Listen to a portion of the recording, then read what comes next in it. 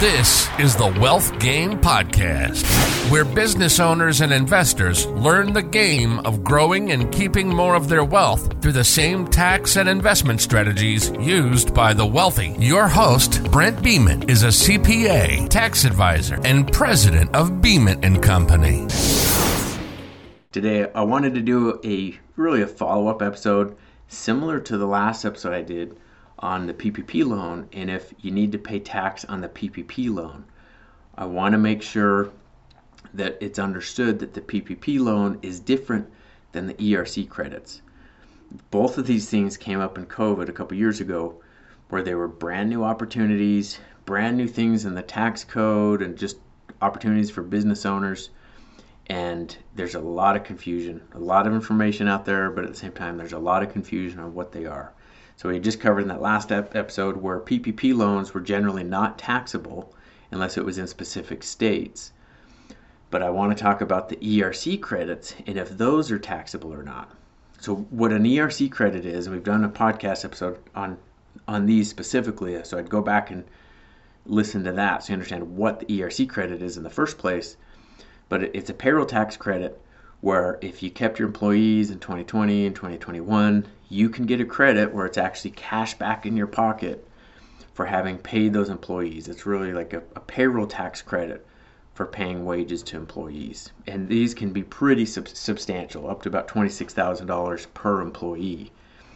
But if you got these credits, so let's just give an example. Say in the year 2022, you got $50,000 of ERC credits, where this is money that came back to you from the IRS. You got a $50,000 check. So now you want to know what to do with that. So one, for accounting purposes, you're going to record that as an adjustment to your payroll taxes, because that's really what it is. It's a reduction of your payroll taxes. But I would, just to make sure your accountant, your tax preparer, CPA knows what to do with that and that you got the ERCs, I would put it as a separate line item. Just really highlight what those were and maybe put it as other income. Just put it as other income just for accounting purposes so it can be tracked separately, or as a sub-line item of payroll taxes, something different so it can be identified. But what happens here is that ERC credit, the wording here is a little strange, but while it's not taxable, like it's not counted as taxable income directly, it does reduce your expenses for the year. Like your payroll expense, your payroll expense for the year is reduced in that example I gave by $50,000. So while it's not taxable income, it does reduce your allowable expenses. So in essence, it really is taxable. So you need to update your tax return. If you filed your 2021 tax return and you didn't account for that as taxable income, if you accounted for that like you did on the PPP loan, it was probably wrong and you'd want to redo that.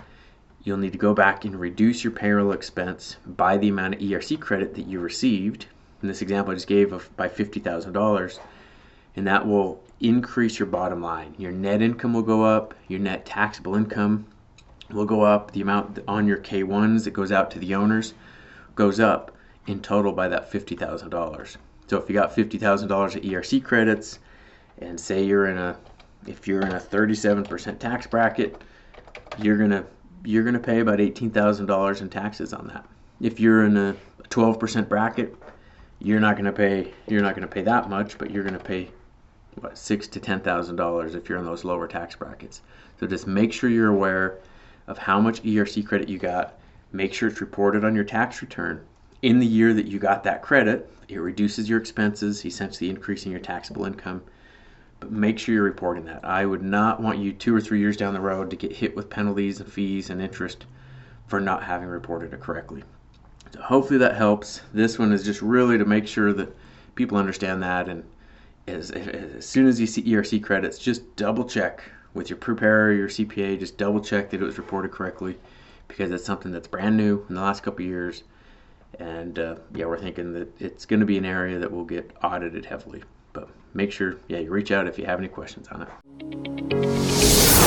Thank you for listening to today's episode. Be sure to subscribe and please provide a review of what you thought of this episode. For specific topic requests or questions to be covered, please email questions@wealthgamepodcast.com.